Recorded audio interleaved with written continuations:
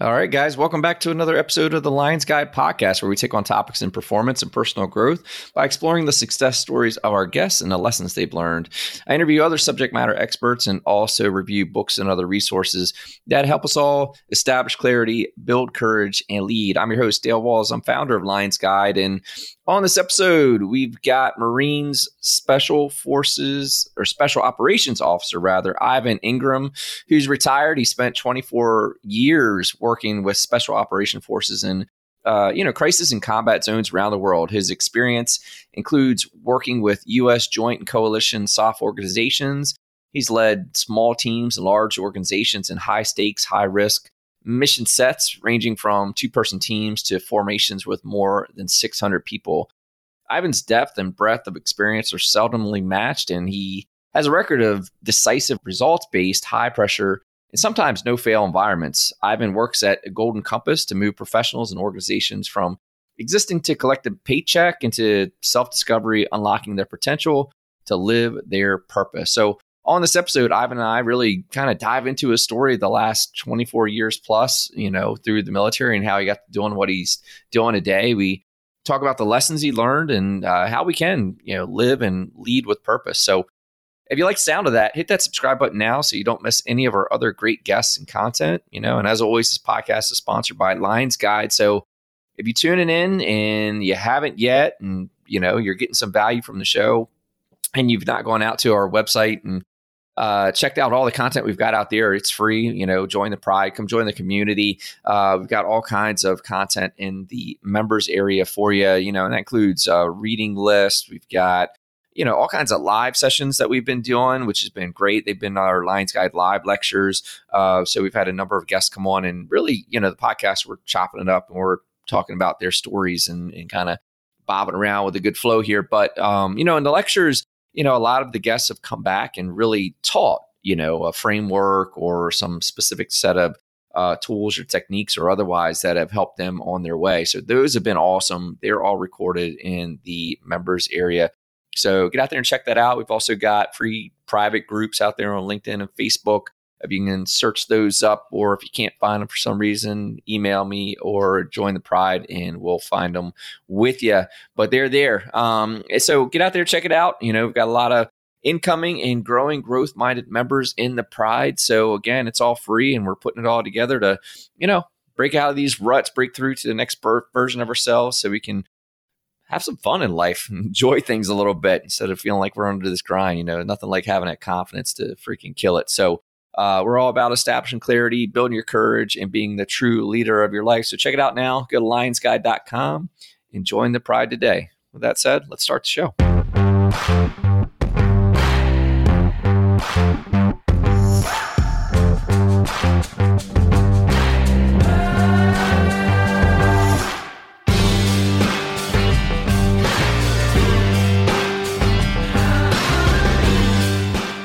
All right, welcome everybody. And on today's episode, we've got Marine veteran Ivan Ingram, who is a writer, speaker, storyteller, coach, leadership and organizational consultant, culture consultant, and CEO of Golden Compass. Ivan, Semper Fi, welcome to the show, brother, and tell us who you are and what you do. Semper Fi, indeed. Thanks very much, Dale. Very happy to be on the show. Appreciate the invitation. As you mentioned, my current role right now is CEO of a company called Golden Compass, LLC. It's a leadership company. And I just retired from the military. I'm literally 8 weeks out of active duty as of the 1st of April, which would be April Fool's Day, which seems to be rather fitting. So this is new territory for me, and I'm exploring it. That's when the Marines are going to call you and say, "Psych!" Get get your camis with current boots.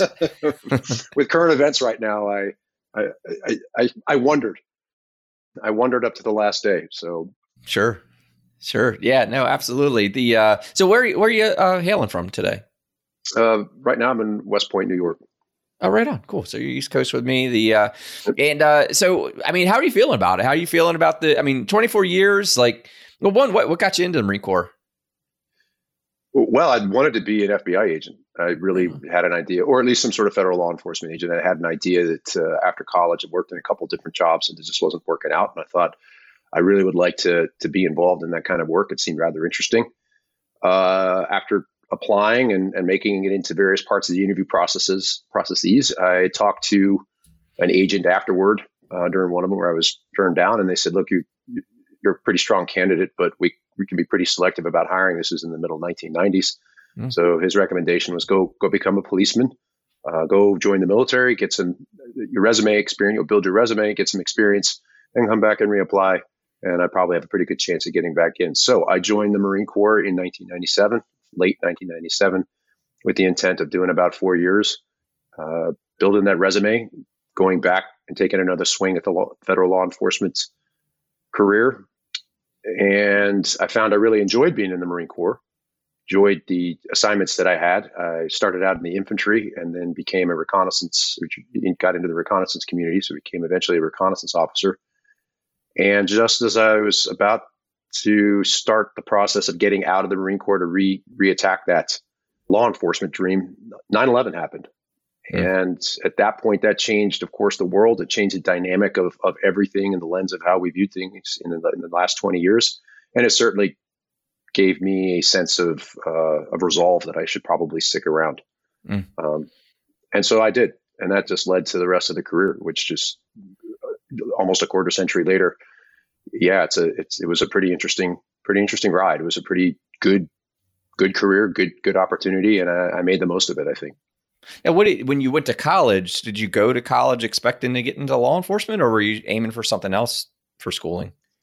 My goal in college was to play on a college lacrosse team and then figure out what would I do with my degree once I got done. I had really, really high standards. So, I had a history degree from a small school in Southern Maryland called St. Mary's College. I really enjoyed my college experience, but I honestly didn't have that plan.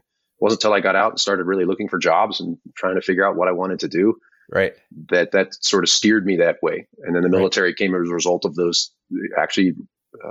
refusals during those interviews. So sometimes you don't get what you want, but it sends you in the right direction. And we can get really ethereal about that. But I think that happened all for the right reasons. Yeah, sure. Now it usually does. I have that conversation a lot with folks, just kind of like, if you look back at your path and these different pivot points that got you to where you are today, it's just, I don't know. It's really a neat reflection to kind of see these times that kind of really altered, where we landed. So where are you from originally? You landed in St. Mary's. Are you from Maryland or nearby? I am. I'm from Silver Spring, Maryland. I was an Army brat. I moved around a lot as a kid, and my dad worked out of Walter Reed Army Medical Center down in DC.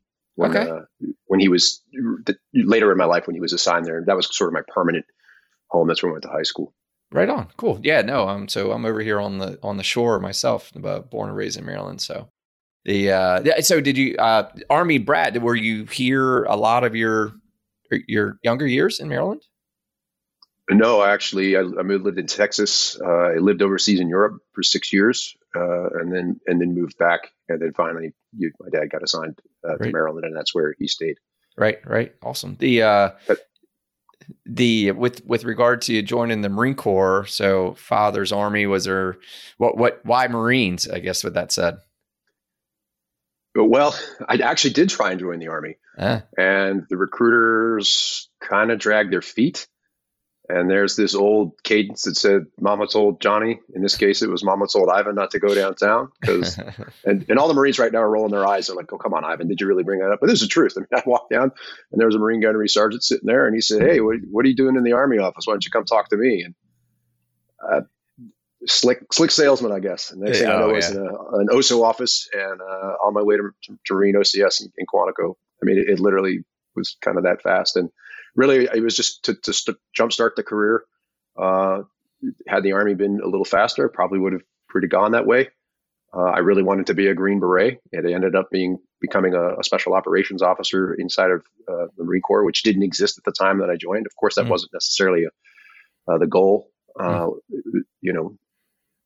So once I joined, I was at that point entrenched. And then I became institutionalized. Oh, yeah.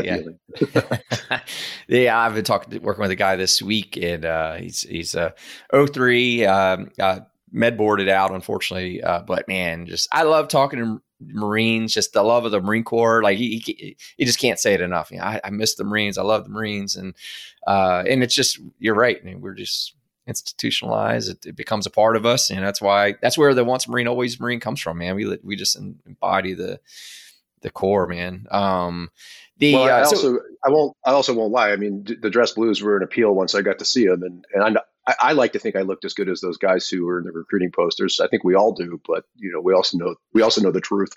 But anyway, I mean, you can dress up anybody in those things, and you're coming along, so it'll be okay. I think that goes without saying anymore, right? Like it's when people are asked, like, because how many times have you heard that, right? It was the uniform, man. I don't want to wear the greens. I wanted to wear them dress blues, and that's right. That's a tipping point for so many. So what was your job that you were targeting in the Marines? What was your original your job? Well, I came in on a ground contract. So that's an open contract for people who don't really know. You get assigned based upon how you perform it and the needs of the Marine Corps, which is sort of a dreaded catch-all. But I wanted to be an infantry officer, so I became an infantry officer, and that's where I started out. I started actually on the West Coast. If I was smart, I would have stayed out there, but instead I pursued the MARSOC piece once it came up, Marine Special Operations Command, and that was all on the East Coast, and I ended up doing a lot of my time at Camp Lejeune. But I really, that's where I got my basis for leadership and being with Marines was at BLT 14 out in Camp Horno, for those of you who are familiar with that. It means oven in Spanish. So and it lives up to its name. So, West Coast, were you at Pendleton or where were you at out there? Yeah, yep. Right on. Yeah, I didn't go a ton of places, but I was at Pendleton as well with the FSSG back then, and I tell people, man, it's like best duty station Marine Corps. Like it's just so much at your hands, right? You can 30 minutes San Diego, 40 minutes LA, 5 minutes to the beach, another 40 minutes you're out in Palm Springs or whatever. Just like there's just so much there. Yeah. So many people, but my 2-bedroom apartment costs as much as the mortgage on my 3,000 square foot house today. But sure. but great place to be. They say you pay for the weather. So 100%, man, 100%. But yeah, I mean, awesome area, and I mean, great place to get out and compared to growing up in Maryland, where we got to check the weather and then look at those lies because whatever it says it's going to be, it's not. And then you're moving to San Diego area, 75 and sunny every day. I didn't have to check the weather for 4 years, till I came back home. And funny story about that, I brought my car back home and like the air conditioner wasn't working. And so I take it to the mechanic and he's like, when's the last time you turned this air conditioner on? And I said, 1998. He's like, what? I told him, I've been out there in Oceanside or whatever. And he goes, dude, if you don't use it, you lose it because I guess the seals crack or whatever the case. So I had to get rid of my car. But yeah, man. So what was it, what you thought it was going to be? So you had this vision, you wanted to be an infantry officer. What did you think it was going to be, and what did it end up being as far as your job, your career? I mean, obviously you stayed longer than you thought you were, but what did you get out of the Marine Corps? I think that's a pretty layered question. Yeah, man, take your time. And I love it. I just my brain started to sort of rack through. I think in the beginning, yes, there was a sense of adventure. Because I only thought I was going to be in for 4 years, I kind of wanted to pack as much as I could into those 4 years. Yeah. So becoming an infantry officer was the way to get into force recon or get into reconnaissance. And so for me, that just seemed like this logical step to just go into all these adventurous units as I could. I also had this vision of leading being a small unit leader, which I really, really enjoyed. And I like that a lot.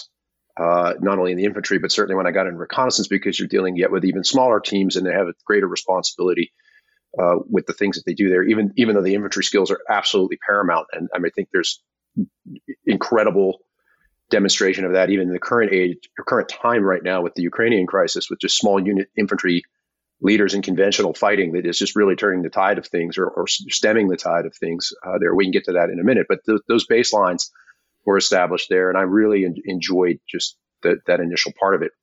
Then as it matured, or as my career matured, and some would nominally say I matured with it, as I got into smaller unit leadership and got into more, I would call it directed type of service through special operations, I really found that I like the autonomy. I did like, and you certainly have a framework. There's a thing that you have. It's not a free for all, but I got a lot more freedom of action, freedom of movement to make decisions and lead at different levels. And then you certainly work with different services where you then get a different perspective and flavor. And I know some very, very competent, good officers and staff NCOs, just service members from across all services. So, if it sounds like we're having a Marine get together between you and I right now, absolutely, sure, we get together and we want to talk about those things. But I would be remiss in not saying that there are several people within those organizations who were mentors, friends, I still stay in contact with, were very good, solid, professional people. And I just found that I really enjoyed that. And then, of course, you get moving and you get into a career. At the 10-year mark, you have to figure out what you're going to do within the Marine Corps. That's a huge crossroads for most people in the Marine Corps, regardless of rank. Because if you stay, you got your 4-year mark where you're either going to get in and keep going or keep going. You hit the 10-year mark, now you may as well stick it out. And it's a little bit of a short change to say, well, I'm going to get out. I'm only staying in because I only have 3 years left. Well, if it's really that burdensome, you probably should start thinking pretty quickly about what you're going to do. But if you really enjoy what you do, to your last day, it becomes your calling, right? It becomes you are a profession. You're a professional soldier. You're a professional Marine. You're a professional in what you do, and you start studying your craft. You start studying what's like being a writer, an actor, being a good mechanic who could look at a car and be like, dude, if you don't run your air conditioner, you got problems. Like there have to be translatable pieces there. And within the military, at least where I worked, and it was a kind of a niche organization, I admit, or at least a niche part of it, kind of a small part of it in a lot of ways. I was very fortunate to be a part of that. And I found that I could design my career the way I wanted to, even though there was significant risk in doing so. And so I like that. And it just led to other assignments and things that kept things interesting. And it also allowed me to be kind of a mentor teacher and give back quite a bit to not only developing other units, but maybe to foreign militaries and things overseas where you might not get those opportunities otherwise. Right. It's a long-winded discussion, but that kind of encapsulates the journey. And I think you change as you go along in those pieces, or as those pieces come along. And you change in your perspective. And then by the time I got done, it was not sort of a kicking and screaming, get out of the Marine Corps, leave the service. I just felt like it was time. I had done what I think I wanted to do, and there was really more I wanted to explore. Yeah, that's awesome. And I mean, it is. I mean, well, look, it's almost 25 years of your life, like you said, and in really impactful times, right? I mean, just what's some of like the major challenges you had to overcome over the last 25 years? What's a major challenge you had to overcome? Well, on a personal level, you had to get selected to go to these units. So you had to really spend a lot of time, not only being physically strong, but mentally switched on. I mean, you had to get yourself to get into these units. You had to be able to be accepted, to be selected. That is a definition of elite. And I'm not in this point saying I'm elite and better than anyone else. What I'm saying is to get to those age levels, you have to make a personal commitment. So those were big challenges to get there. Then once you were there, the other challenge was meeting those requirements. It was a departure point, and it took me a long time to learn that. Like you had arrived and you'd say, okay, this is who I am, and they don't understand my brilliance. Well, no, and kind of nobody cares. You need to demonstrate that. You have to kind of reset how you lead and adjust to situations. And that was certainly a challenge. And then certainly you're working in a hierarchy. You have to understand the environment to which you are in. And then I would say that, of course, being a leader in combat is one of the most challenging things that I've ever done, not only for the people that I was leading, but their families back home. You make a contract and you make a commitment that you're going to do the best that you can to bring their loved ones back. And you also owe them, the people in your charge, the most dedicated leadership that you can give them. Yeah. And so you really are grinding internally to maintain that. Right. And so not putting on a false face, but you have to be consistent. You have to be the same person that they're dealing with, and that is a hard operational tempo. That's a hard rhythm to keep going. I mean, if you're people, I love music, and the drummer Neil Peart, even that guy needed a break, right? He play a 2.5 hour show and he'd be like, look, I gotta give the arms a rest despite his expertise. And he also went and got coaching from some very, Buddy Rich and some of these other, very masterful drummers to become a better drummer. There's always somebody better than you out there. There's always somebody that you admire. Yeah. And I think in these things, one of my challenges was to take a step back and say, man, I really need some coaching on this. I need to figure out where I am and finding those mentors. Yeah. Again, layered questions, and I'm just kind of peeling back the cake, if you will. Yeah, no, I love it. It's awesome. The and I love where you hit on that, because I would agree, right? Like that being a leader, and it's kind of like what I'm doing today with Lions Guide and why I'm having these conversations, because I personally believe that, like you're saying, being a leader is a high performing role. Like it's a high demand role, and you've really got to be on top of your game and growing to maintain and keep up with the demands of being a leader. I don't care what it is. Like if you're in charge of a nonprofit, small team, big organization, being a leader is hard work. It's not just a single, part of an assembly line that you're doing. Your job is a piece. When you're in charge, there's a lot of dynamics to it. There's so much, real intelligence, emotional intelligence, leading up and down the chain. Like there's just so much there.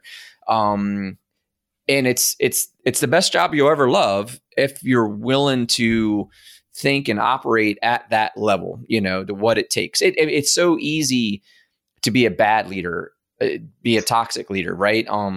Flip, who's helping me with some Lions Guide stuff. He kind of he loves the leadership topic and focuses there. And he had a great segment just said, like, there's good leadership, bad leadership, and toxic leadership. And, toxic, you can see it from a mile away, right? That the leader's just, he's doing all the wrong things. It's obvious. And, and then the bad leaders they're good guys, but they're not good leaders, right? They're just not doing the things, but they're well-intended. They're just not doing good leader things. And I think that's an issue today that, I think we're starving for good leadership. And as a result of a lack of leadership, we're letting bad and toxic leadership just fill the void. You know what I mean? That sometimes, like the bad leadership out of necessity, certainly want to exit toxic leadership, but it's just a hard job, and when you're in a leadership role, you just got to really be a high performer, it's all of the above. It takes everything you got, so. Right. And to your point of leadership crisis, I believe there is a leadership crisis in this country. I think it might be more endemic than that. We're in the epidemic's a big word, but it might be. There's a leadership crisis, I think, everywhere. And you mentioned different types of leaders filling the void. It's any sort of leadership filling the void, in an attempt to find the right thing. And I think I think maybe there's a fourth leader, or maybe he's a combination in there. They are a combination of pieces, but it's the disengaged leader. Yeah. It is the one who's, and we created a culture in the military in a lot of ways because of the wars we've been involved in, particularly at higher levels, that you had leaders who they didn't have to do anything right, so long as they didn't do anything wrong. Right. And so then they didn't take any risks and they didn't do anything. And then that just went down to their subordinates at each level going like, well, what are we doing? Like who's running this? And that is what is, you have to be engaged. You have to get out there with your people. You got to take questions. You've got to be able to be available. People are programmed the way they're programmed. You can't make somebody be somebody they're not. If they're not a particularly good people person, they're not going to be that type of engaging person, but they still have qualities. They still have things they can offer. And there's a leadership piece that just needs to be turned there. And I was talking with a person who was asking about getting some leadership coaching. And she said, well, I've already had leadership coaching, so I don't really need that. And I said, okay, well, what is it that you need? And that's where that couldn't be defined, because I think people are looking for those immediate solutions without doing some serious analysis about what's wrong. Mm-hmm. And then you almost have to take a step back and deconstruct what's there. And I have something that I've kind of come up with, and it's true. You have to have patience for the process because you'll get there, but sometimes it's just a little bit slower, a little bit more systematic in its analysis. I spent a lot of time jumping out of airplanes. I never took one of those trips up in the air for granted, and I always did the same checks every single time. And I would say to myself, you are about to jump out of an airplane. Like, there's nothing routine about this. Like you've done this many times, but there's nothing here that you can absolutely assume away. Right. And so those pieces are all things that go into not only individual alignment, but then leading to, as I said, about organizational culture and the people from the top who lead those types of things. With a lot of the work you're doing in surrounding leadership, with Golden Compass, what's the problem you're trying to solve with your clients? How do you see it? We're trying to help them solve their problems. We can provide perspective. The president of the company's name is Jay Lee, and I'm the CEO. And between we spend a lot of time looking. I don't like the word client, and it's not you saying it. It's just I wish there was better. I look at it as a partnership. A way to form a team. We look at the people that we're working to work with to actually help them develop their teams to what their vision and of what their requirement is, instead of us going, well, this is what you should do. Yeah. We can offer perspective based upon where we've been and things that we have looked at, but that's not really the right lens. The company, the people within those companies know something is missing. They know something's wrong. But back to the initial example I used, if they can't have that conversation, if that's an uncomfortable space, we want to bring them into that space and have that with them. And really look at something and say, okay, well, maybe this is it. Does that ring true? Help them develop those pieces. And that requires a relationship. Yeah. You can do one-time consultation. You can have a keynote and get perhaps something out of what we offer, which I'm more than happy to provide. But we'd prefer to have a long-term, long-standing go-to conversation that they feel is valuable in such a way that they want to continue that. Yeah. And that's something we want to foster. It's fostering and developing that to then be there for them at the time they're making the choices, hopefully based upon all of their own analysis and our coaching. Right. That's the most effective. I love it. And I love the way you even corrected that, because it's not transactional, right? It's, and it is perspective. It's an advisory role, much like, in a way, and of sorts, like, like in a third-party finance agency or your IT service provider or whatever. These are trusted advisors that you as a organization go, hey, trusted advisor, look at my organization through your lens and help me, right? Like, this is the mission we're trying to accomplish. Here's the issues we're dealing with. Take a look. And yours is the leadership lens, hey, this is how we're seeing it. And I also honor what you're saying, because I would agree that, people are looking for the formula. Like, since I've been what I've been doing for an example, like initially people will go, hey, come show me what you did. Like, hold on. Like, what I did is what I did for me and my time and my situation with my clients and so on. So I can't just give you like the playbook that here's the 5 things I did to have success and growing my business and exiting and whatever.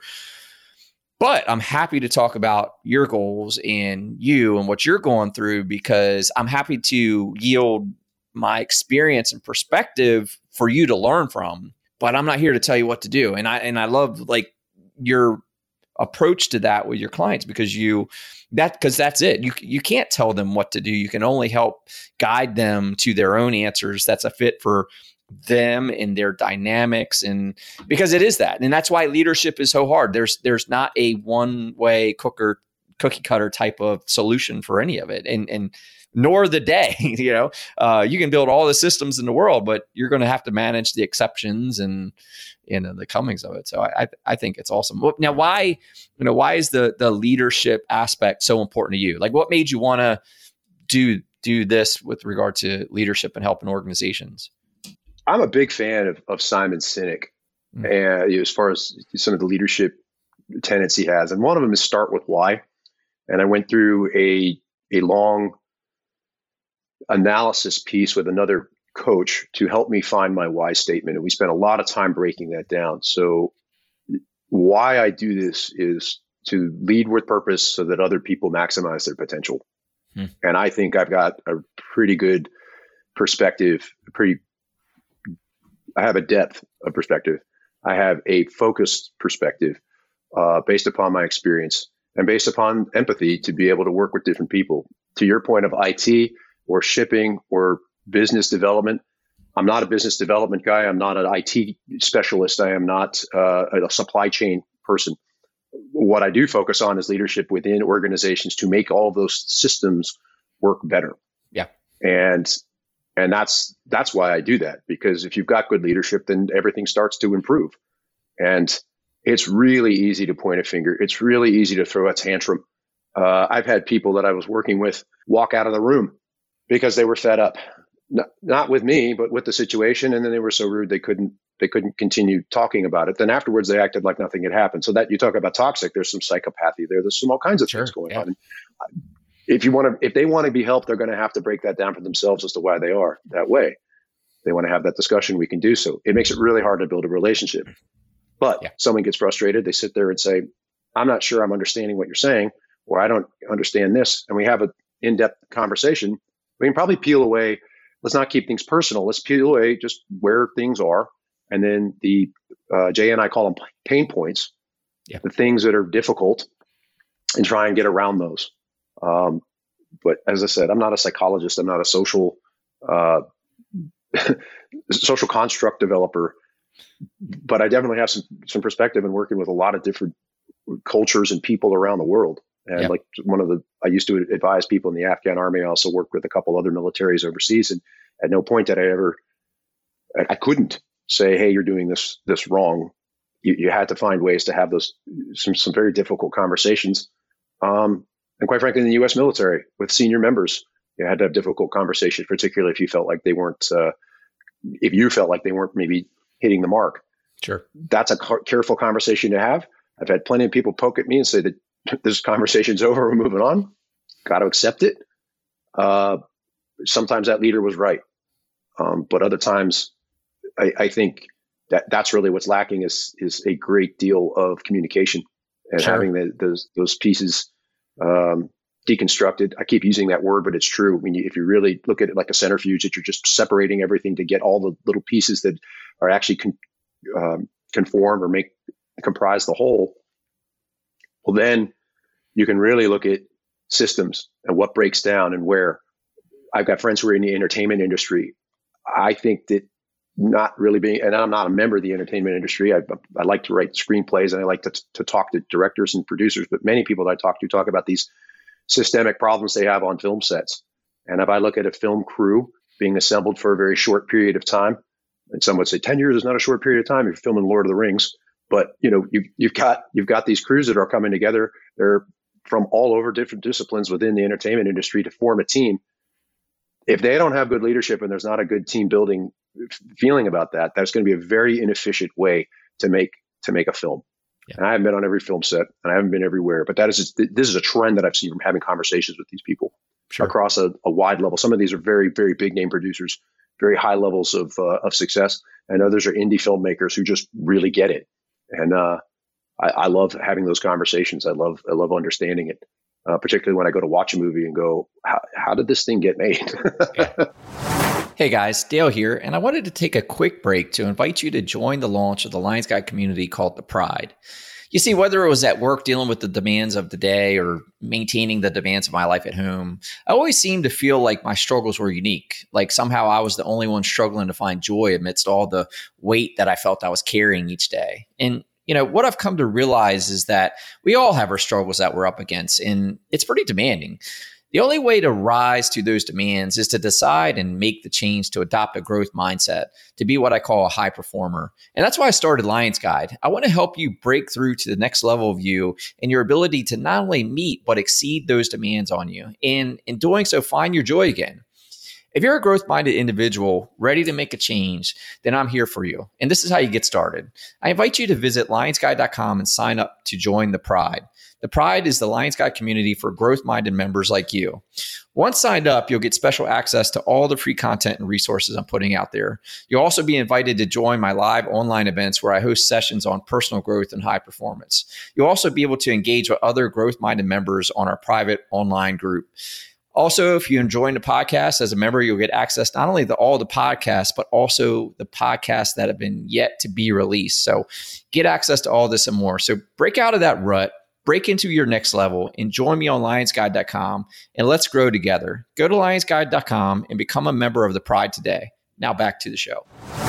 Absolutely. And that's a big thing that I think just leadership is fundamentally the make or breaker of any accomplishment. Like, just the success of a mission, whether it's a business or putting a film together or whatever. I mean, the leadership is probably one of the most important things. So, and because, the good leadership's going to solve a lot of problems, right? You go, well, what about market conditions? And what about the people you're hiring? And what about whatever? And I'm like, yeah, that's what a leader does, right? They adjust to the market. They make sure the team's right. Like you can't without the leadership, you can't succumb those things. Even if you're in a great market, but you've got a bad leader, you will fail in the great market. So to me, I just always come back. It's just that leadership is, if something's going wrong, you got to start looking at the leadership, because what are they doing or what are they not doing? Right. Maybe it's they're just refusing to pivot from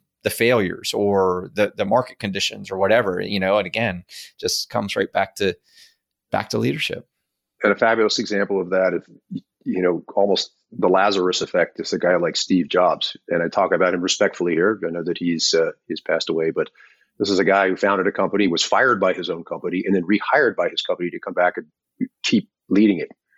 And so that guy just had a piece that the company found that it had to have. And there was probably a great deal of negotiations as to how those things would work when they brought him back on.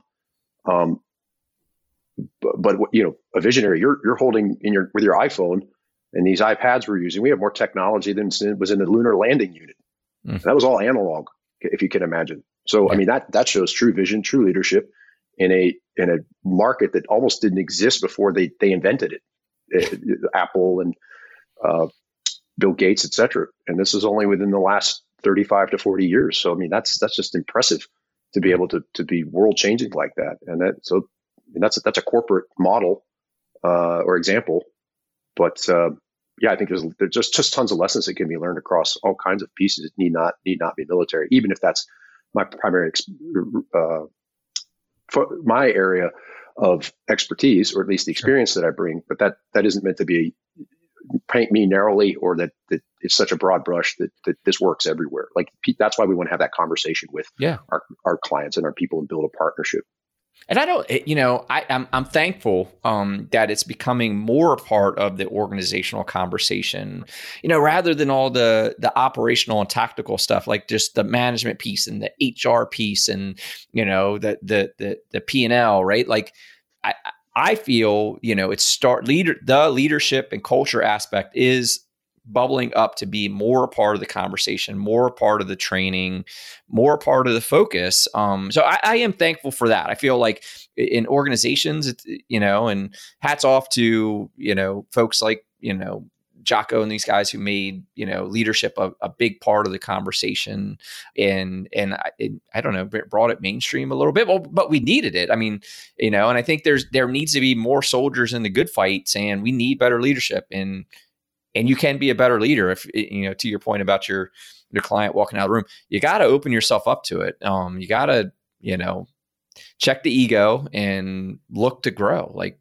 you know this from the Marine Corps, right? Our leadership principles, know yourself and seek self-improvement. Like, yeah, because it's always, you got to constantly find that growth as a leader. And going back to what you were saying about templates, and that's a risky thing. There's good to have departure points, like standard operating procedures, things that give you a baseline for working well. And the Marine Corps has that in our orders process, and as you said, the leadership traits. If those are tried to applied over any and all situations, they're not going to fit. And there's a lot of people, a lot of leaders who are looking for that solution. The one thing I'd like to highlight also is that COVID not only changed the world on so many levels, because if it's how swiftly it spread, how little we knew about it, how still kind of little we do know about it, and its impact on society. But really, in the workplace, it upended the way that businesses work, and they've turned to a largely remote, largely distant, kind of disconnected environment. The office is sort of coming back, but it's maybe a hybrid type of work style. And there are some companies that just aren't going to go back to that at all. And in where Jay and I work, we called that distributed operations. And you had a central headquarters that then had sort of a spoke out to, that was the hub. And then you had spokes out to different operating areas. You have to have high levels of trust. You have to have high levels of confidence. You have to have subordinates. When you say trust your subordinates, the leadership has to not only trust them, but the subordinates have to trust the leadership that the decisions they are making are correct and aligned. There are a lot of companies out there, in my opinion, who have not yet figured out how to do that well. They're working their way through it, but that's another thing that Jay and I really can bring to the table. That's one of the things we really are able to look at. I mean, I managed 600 people in an area the size of West Virginia with a massive operating budget, never mind their care and feeding, logistics, all in combat zones for months on end. So that is very challenging. That does not mean that I know how to make money in a Fortune 500 company. So that's not what I'm being brought on to do. What I can do, though, is help someone who's working in distributed operations try and figure out, how do you reach your people? How do you keep that morale up? How do you keep people from burning out? How do you keep things interesting? And not only that, how do you connect?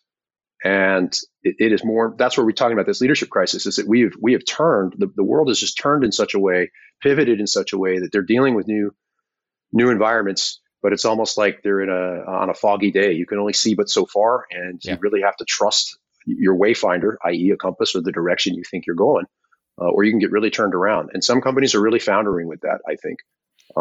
So I just wanted to put that out there, because people just say, well, I now work remotely. I can do whatever I want. And there's the great resignation. Maybe it's the great migration, the great cross-leveling, because people are trying to find out exactly what they want. They've got new opportunities like they've never had before. Heck, I got out of the military. I had plenty of opportunities to look at different corporate assignments. I had contracting assignments. I had things readily available to me. And I had new space I wanted to explore. I can't be happier to sit here and talk with you and be part of an emerging company that's really out there to try and help people negotiate some of this, to navigate some of this, because that's all tied back to that leadership challenge. And then that ties to your organizational culture. What kind of culture do you have across a distributed environment? We really want to help people analyze that. Yeah.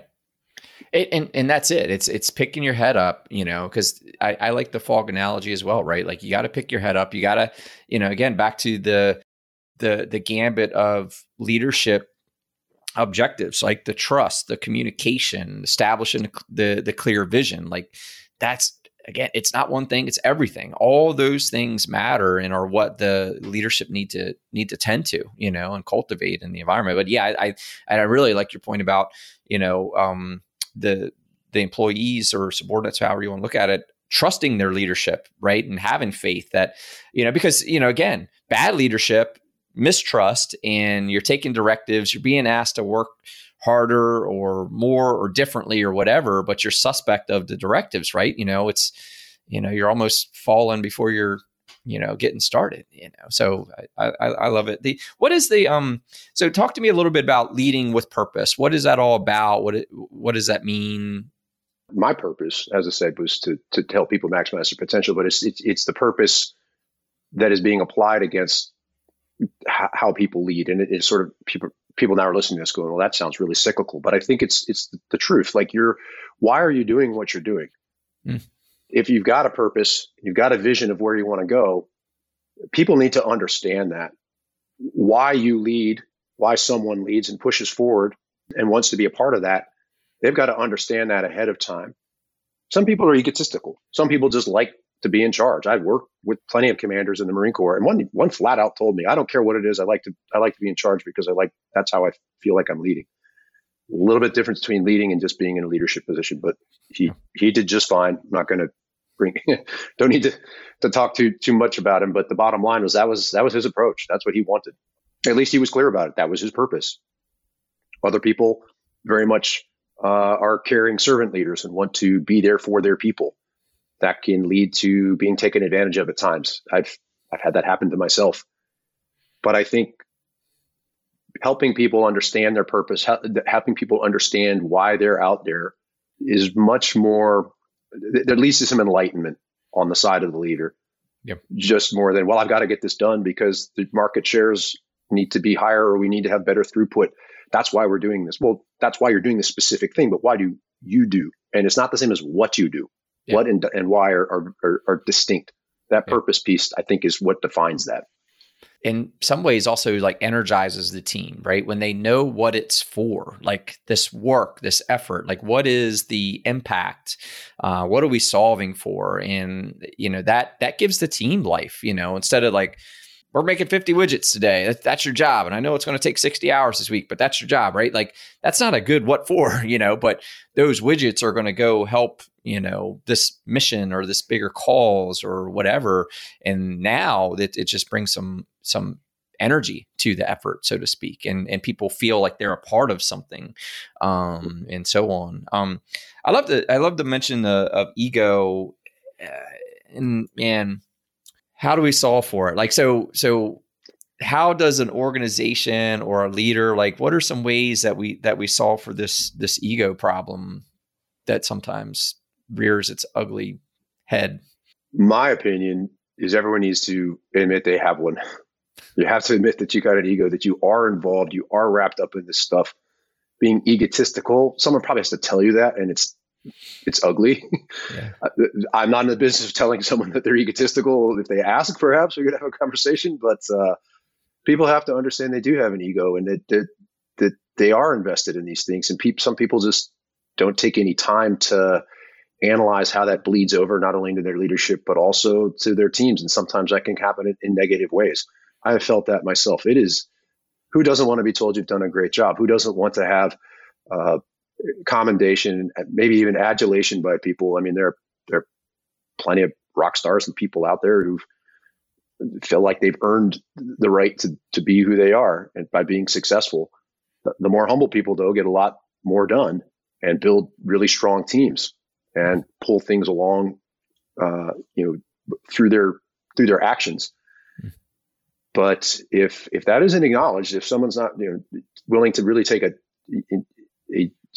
introspective examination, that's a hard thing to correct. That's an opinion, and sometimes I probably default to that in my own method, which may not always be healthy because you start second guessing a lot of things and kind of can be a negative. Too much of one thing can be a negative, but the last thing you want to do to somebody who's egotistical is tell them they're acting out. Harm it. Yeah. You gotta ease along a little bit of that.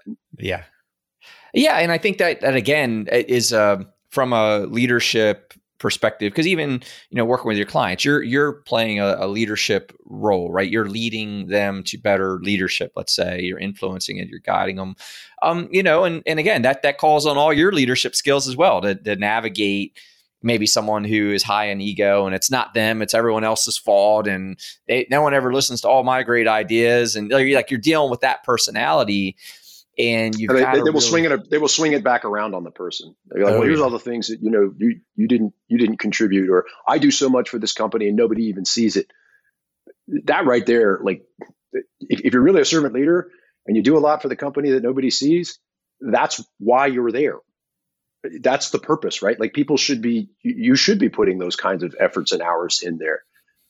There's a lot of stuff that's going to go unrecognized. You're going to do a lot of hard work, but if you feel like your employees are ungrateful for the things they don't see you do, you're wrapped up in that in such a way that you're not going to get that perspective.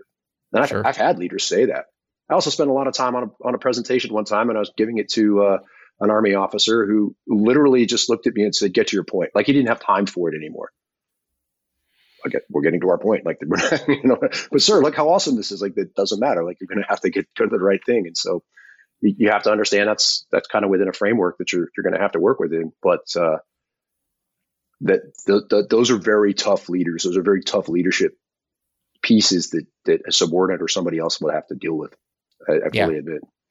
Yeah, and you're right, and it does come back to the important point you made earlier, is that they have to be ready for change. Like they have to be saying, hey, they have to reach a point. I would say, like this egotistical leader that we're trying to solve for. I feel like they've got to come to the point where they recognize like something's not working, and I'm ready to figure out what that is. Right? How to, right? Like maybe they have to see like. And I guess that's the only way you can try to help solve for it, is help them look at it from a different perspective. Like, well, how do you think how do you want to see it turn out? Right. They're not giving you your props, so to speak. And how do you want to see it? What do you want to see? And, Right. and just kind of help them kind of, understand and hopefully they can get to a point or reach a point there, go, it's not working the way I thought it was. Like maybe I am doing something wrong. What could I be doing differently or whatever? And, because if they're just dug in that it's everybody else, it's not them, like that's a really hard thing to solve for. And it causes a lot of distrust. When you have like someone in an organization that it's all about them and it's very clear it's all about them.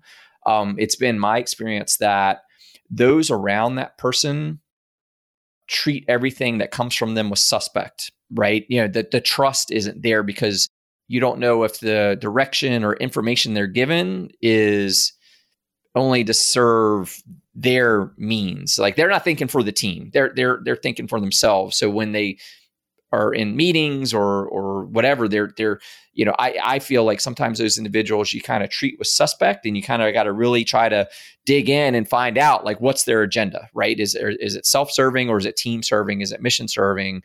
Because I've just come across some of these personalities that it's just self-serving in everything they do, and so you treat them with suspect because you don't know. Like you got to really, I don't know. It's just Well, a fabulous example of that is Vladimir Putin. You just summed it up right there. Mm-hmm. I mean, just the way he approaches stuff and how he is managing, quote unquote, managing, at least working on this crisis that he has created. It's kind of fascinating in a lot of ways. Of course, this is on a horrific scale of human cost. So I'm not by any means diminishing anything like that. I'm just, you really honed in on that. And one thing I wanted to say, kind of speak on a more positive side, that, the other side of the negative leadership piece is companies that are really thriving and working well. And the kind of leader I'd like to work with, although I like leadership challenges and working through all kinds of problem solving, but I like working with leaders who are not only successful, maybe we help them develop into a good organizational culture and team. Things start to fire and work well within their organization. And then the next question is, how do we maintain this? What's the next step? What is our next objective, and how are we going to achieve that? Like much more visionary planning, not just the objective that you're trying to achieve, but what do you want to see as a result? And then from there, what are your long-term goals?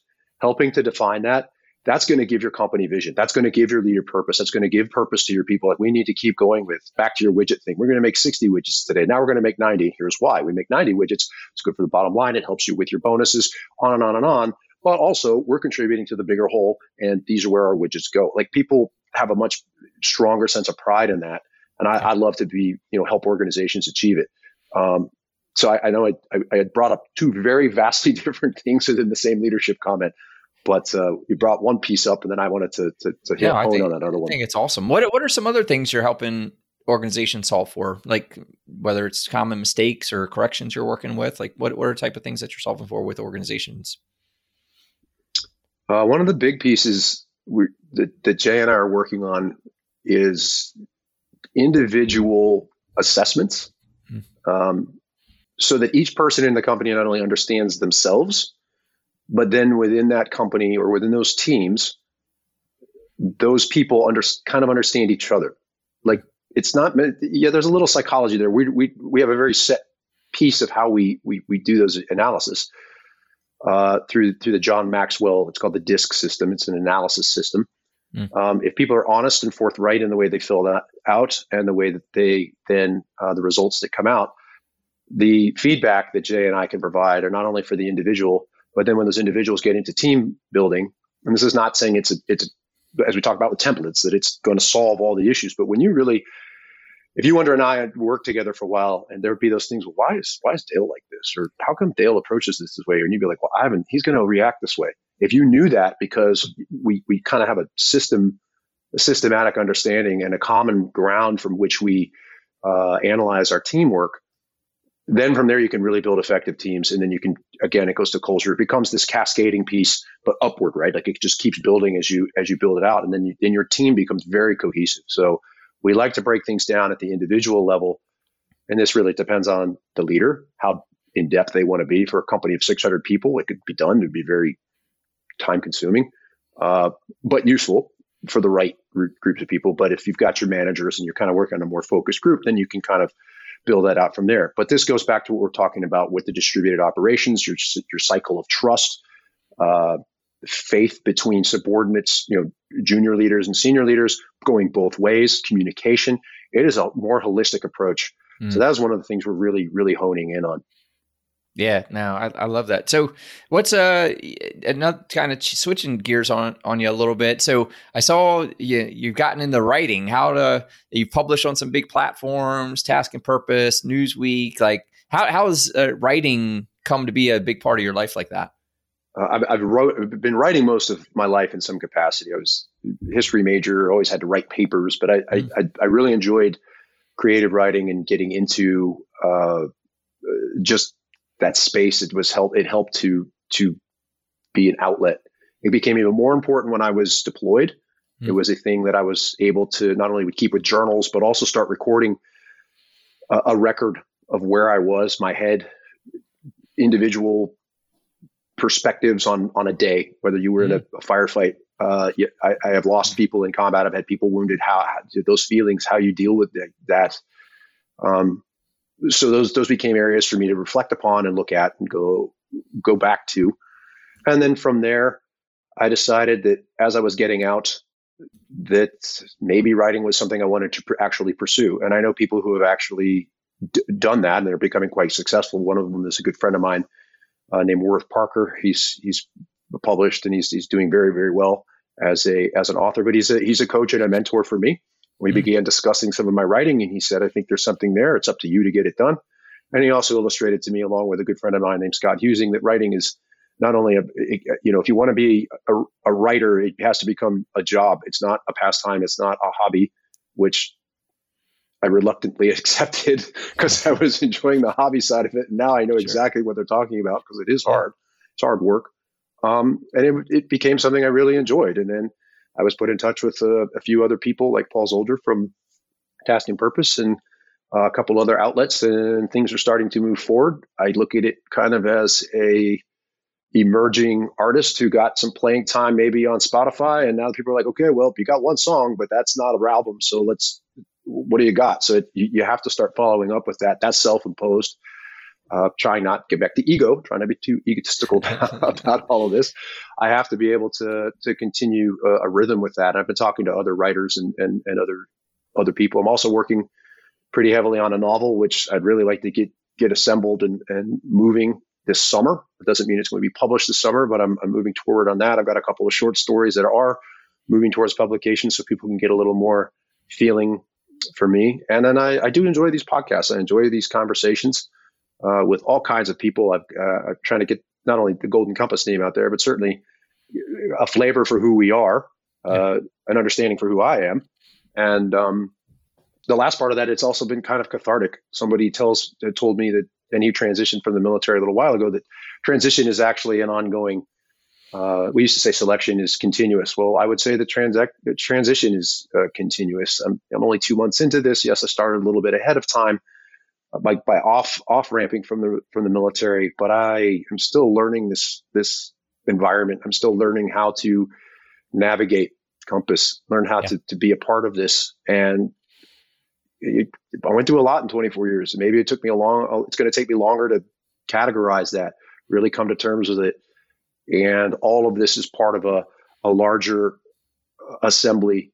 I wouldn't say cleansing, because I don't really want to get rid of it. I want to figure out what to do with it, going back to my purpose. And so writing really helps kind of put that in perspective. I love it. So how do you get it all done? Like, what do you think, like habits wise, because you're running a company, you're consulting organizations, you're writing books, doing all the other podcasts and articles. Like, what do you think, like what habits you contribute most to your success in all these areas? I make lists. And I also try and map out my day. Day planners are great. I use notebooks. Of course, it depends on the notebook I have at hand, because there's not like one that's like, okay, this is all the things I'm going to write. I just, whatever I'm writing down, I have to remember where I put it. So in my own organizational admission here, I probably could be better at it, but I make sure that I write stuff down. I go back and reflect on those lists. Did I accomplish things? If I need to follow up with somebody, and I try pretty hard not to overschedule. The whole Calendly, get on my calendar thing was new to me. And so I sort of was like, okay, well, I have to set aside my time to be on your time. I guess that makes sense. And then when you would call them, or this happened to me, you call somebody, you're like, well, I kind of forgot about that, or oh, I don't have time today. Well, wait a second, I committed my time. And someone sent you their Calendly link and didn't have time for you. Holy right? Or they blow off I was just like, Adam, that's bad leadership. Just send me an email, say something like, hey, I can't make it today. Or whatever. But so these things, that was interesting. So I try and be very cognizant of the time. I try and make sure that I've got things lined out and not overschedule, and also build out enough time to get things accomplished. And I do set aside time for writing. I have multiple projects going at once, because if something's not working in one project, I don't like the term writer's block, but sometimes you just sit down and something's not happening. So you can switch gears and go to another project. It also keeps the brain moving, which helps. And honestly, it allows for some reflective moments, going back to clients and going back to maybe issues they're working with that I'm thinking through. As I'm writing about something, I'll say, that's where this thing comes down. So you can put down one thing and move to the other. It requires a little bit of maybe Tetris, Jenga. You're trying to keep it from falling, but you're fitting the pieces together. And so. No, it's awesome. The Calendly thing, man. I only laugh and jest because like, it can be efficient. Like I use it for a lot of things, but as a means of efficiency in that, like, cause we're time blocking, right? We're saying, hey, I'm going to spend time here, there, whatever. And when you're trying to coordinate with someone, like it takes all this back and forth, and here's the days I'm available. Here's the days I'm available. So I like kind of have windows. I go, hey, would love to sync up or would love to do this.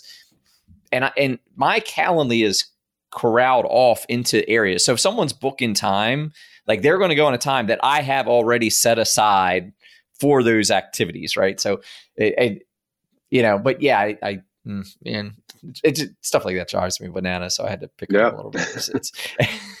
But again, it's so easy to be so bad, right? It's so easy to be a bad leader, man. Oh my goodness. So what do you do to like keep the energy up? How do you recharge? I do like to continue PT, physical training. I like to run and go to the gym. Sometimes stepping away from projects to do something else. I'm a woodworker, so I'll go work in the wood shop a little bit. Anything to kind of keep the creative mind moving, but away from the thing that you're currently working on. That will help a great deal. They call it self-care, right? But you got to realize where you are and stuff. Some days I just don't want to write. You get exhausted and you're sort of like, well, man, if you're on a deadline, you don't have a choice. You got to keep grinding that out. But that goes back to making sure you've got time blocks, got things going so that you've got an opportunity. And, if you have to write into your day, hey, I'm going to go drink a beer at 4:30 in the afternoon as my reward. Well, that's part of your schedule. Like, it's okay. Like, go do that. Oh, I didn't get a chance to do that. Well, did you not get a chance, or you didn't make time, or you didn't factor that in for yourself? Like if I miss a day going out to PT, it's because I didn't go to do that. It's not because, I ran out of time. Sure. I try and get up. The one thing the military did curse me with is I still get up early. I still get my day moving. And I try and build in as much as I can get done during the day, recognizing that I do run my own schedule. And that's one thing the military would do wonderfully for you, as you know, is you didn't have to worry about where you needed to be at any part of the day. Yeah. So you do run your own schedule, and you can factor those things in. But I think there's a bit of self-care, but also self-leadership. You have to accept where your limitations are. You have to accept how you're feeling on those days. And maybe taking a step back will actually help you get moving. 100%. And those are hard things to recognize, particularly because if you catch a nose down and you're just after it, maybe that momentum's great, but there's a reason as a writer, your first draft sucks, and it does. Awesome. So anything else you're exciting that you're working on right now? This one screenplay I've got going on. I'm pretty excited about it. I've got to get some more refinement. It's actually due to a friend of mine for review, which means it'll just be yet another version draft, but kind of neat to watch how those things unfold. Very excited about the future. Like I'm really just enjoying the space that I'm in and how we're talking about things. And I'm looking forward to opportunities. It's really amazing. Awesome. Well, getting out was one of the best decisions I ever made. With regard to people trying to reach out to you, where can they find you, learn more, anything like that? I'm on LinkedIn. It's Ivan F. Ingram. I'm also at Golden Compass. That's Ivan at goldencompassllc.com. We also have a website, Golden Compass LLC. Please check that out. That's also on LinkedIn. And then I'm available also at Ivan, IVAN.F.Ingram. That's INGRAHAM at Gmail. So people can reach out, and from there we can have more of a conversation about what's important to them. And maybe there's ways that we at Golden Compass or I can assist in some capacity, provide some perspective. Awesome. Well, Ivan, man, it's been great having you on today. I appreciate you coming on and great leadership insights. I really appreciate you coming on. Thank you. Thank you, Dale. This has been absolutely fantastic. All right. Thank you. Talk soon.